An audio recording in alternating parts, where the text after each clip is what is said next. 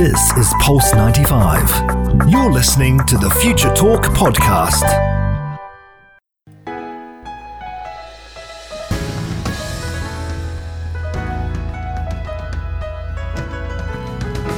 The United Arab Emirates, celebrating its 49th National Day. The next 50 years starts here. Happy UAE National Day. Happy UAE National Day, the 49th National Day for the UAE, a place we all call our home, and the UAE is very deeply embedded into my heart. I may not be Emirati or my blood is Emirati, but my heart and mind is Emirati. Hope you guys are having a wonderful National Day right here on Future Talk on Pulse 95. We do have a jam-packed show for y'all. And beginning, we're going to be having a competition, ladies and gentlemen, for a chance to win 300 dirhams voucher from Sharjah Co-op. We're going to do a quick little competition. And I do want you guys to tune in and text us in at 4215 Durat Salat, and do have our text lines open and text us in the answer when we do mention the question. So you do need to keep Pulse 95 locked. We're going to have a live in-studio interview with Aisha Owais, who is a research assistant in the Meteorite Center at Sharjah Academy for Astronomy, Space Sciences and Technology, and talking about the ongoing project that the UAE Meteor Monitoring Network. Very interesting stuff to talk about. Also, we do have an interview with Nabra Al-Busaidi, who is a Sustainability and Community Manager at CAFU, and talking about the Ghaf Tree Project, which does plan to plant 1 million Ghaf trees right here in the UAE. A lot of things going on today on Future Talk, so keep Pulse 95 locked, because we're going to be right back, and you do have a chance to win 300 dirhams. Pulse 95.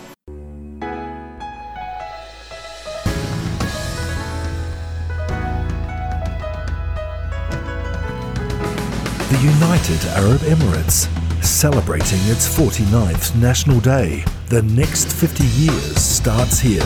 Happy UAE National Day. Yes, indeed. Happy 49th UAE National Day. It is a great day in the UAE. It's December 2nd, the UAE's 49th National Day. Inshallah, towards the next 50 years, it is Future Talk, ladies and gentlemen, where we give you everything that's happening in space, the tech world, telephones, gadgets, whatever you want that has a computer in it. We're talking about it. And today we are talking with Aisha Al-Owais, who is a research assistant in the Meteorite Center at Sharjah Academy for Astronomy, Space Sciences and Technology. Welcome to the show. Thank you. It's a pleasure to have you on the show. Now let's kickstart this conversation by asking you about the U.S. Space Agency, NASA, and how it does call the low Earth orbit as the space junkyard. Now, what is these space debris kind of composed of? Well, when it comes to space debris, they're made of two, let's say, we can distribute them into two parts. The first one is man-made debris. The second one is natural debris. So when it comes to man-made debris, those are like satellites, remnants of satellites, materials of spacecrafts, rocket boosters, and systems that are not functioning anymore.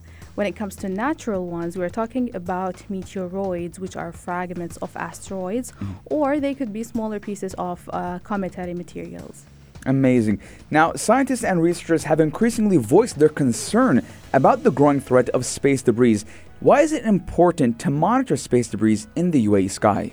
To begin with, we monitor space debris, specifically meteors, in the UAE sky by establishing the UAE Meteor Monitoring Network project, which is funded by the UAE Space Agency and operated by the Academy. So the network is consisted of 3 towers distributed in different locations of the country. The first one is at the Academy, the second one is in Al-Yahar and Al-Ain, and then the third one is in Liwa, Abu Dhabi. And the purpose of that is to monitor meteors specifically from sunset to sunrise every day in the UAE sky, then analyze data and so on. That is amazing. Now, I believe I read a couple of months ago about how space debris is becoming an issue, especially in space, and we're seeing SpaceX, and Elon Musk was talking about that as well. Now, how often do meteors fall in the UAE, and do they pose any risk to us? Well, when we say meteors, they are small in size, so they burn up in the atmosphere as they enter the Earth's atmosphere. But there's something that we call fireball. Fireball is usually bigger than a meteor, so it has more chance to not burn up completely and land on Earth. In that case, we call it meteorites. So as of September 2018, that's when we started the project, we have observed more than 25,000 meteors. And the smaller percentage of them are fireballs. Some of them land on sea and some on desert, and this is actually what determines if we can track their path or not.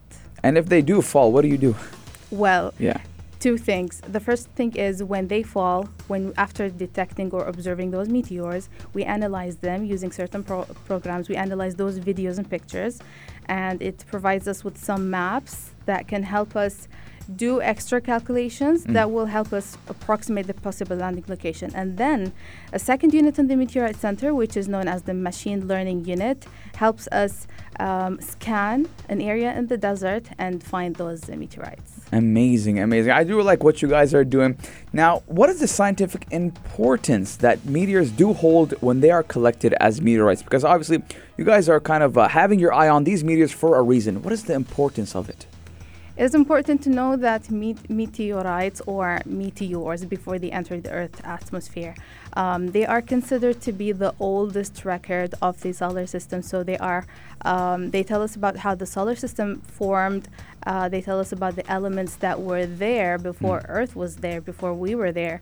And hence, by studying them and analyzing them, we know about the materials that were there before the formation of the solar system. Amazing. Now, ladies and gentlemen, we're going to be taking a short break, and when we come back, we're going to dive into space a little bit more with Aisha and Owais. But we did tell you guys there's a 300 dirhams voucher from Sharjah Co-op, and the question is, to win 300 dirhams, is what is the biggest emirate in the UAE? Our text lines are open, 4215. Do text us in. During the show, we will announce the winners, so keep Pulse 95 locked, because we'll be right back. You're listening to Pulse 95.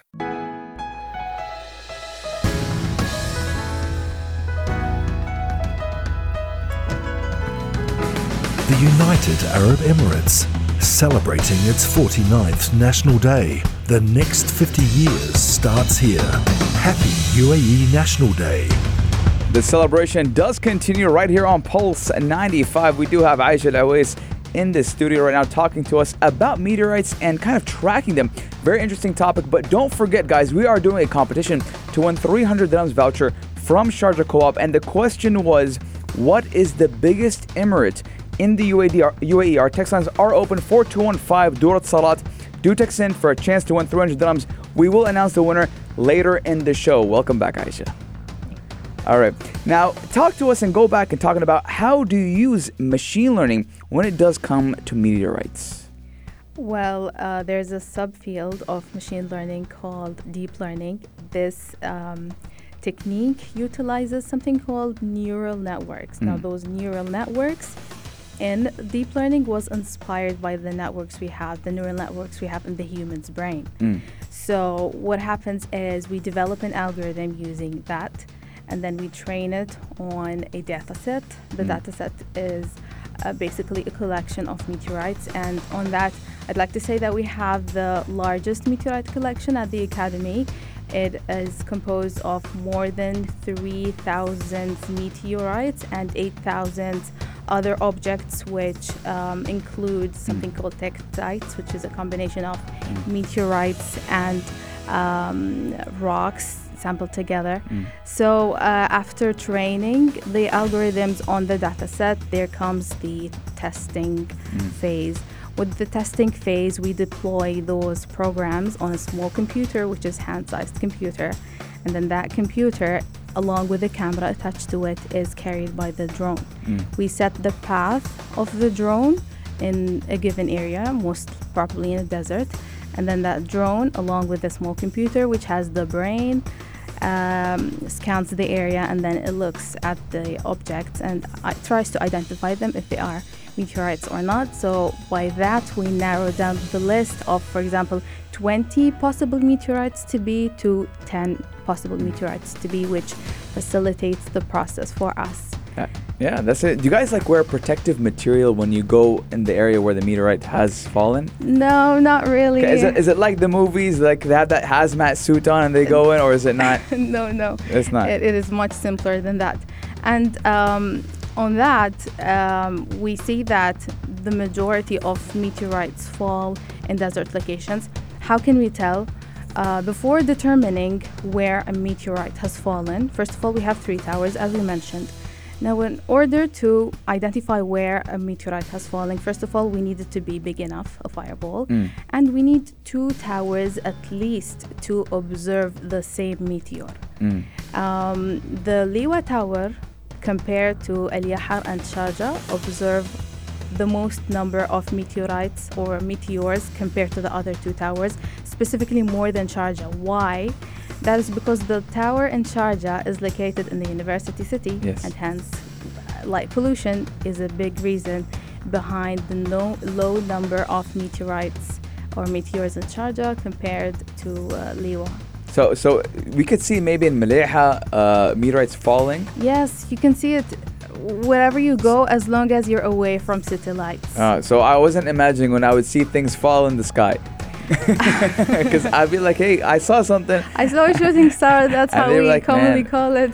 Yeah, it's a shooting star. Oh, by the way, we're in December now, on the 12th, 13th, and 14th of December, and specifically on the night of the 14th, meaning 13th night, we will observe the Geminids meteor shower.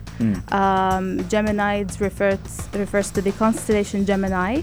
So at that time of the year, in about 2 weeks, we will observe a large number of meteors coming. So if you want, go to the desert on that day to observe those shooting stars. What timing? After 9 p.m., 10 p.m.? After midnight, preferably. Yeah, after midnight. And obviously, you don't want a lot of light pollution, so you can see them falling down. Yes. Amazing. Now, I find it very interesting talking about this, and I'm really invested into the technology and space, and I'm gonna tell you, I'm very big on aliens, right? Okay. But the question is, in your opinion, how does the UAE encourage students to explore the space sector? Well, now the UAE has many institutions related to space sciences, space technology in the field. On school levels, we see that there is often competitions which give students the chance to come up with something, come up with a project that can be utilized for space exploration.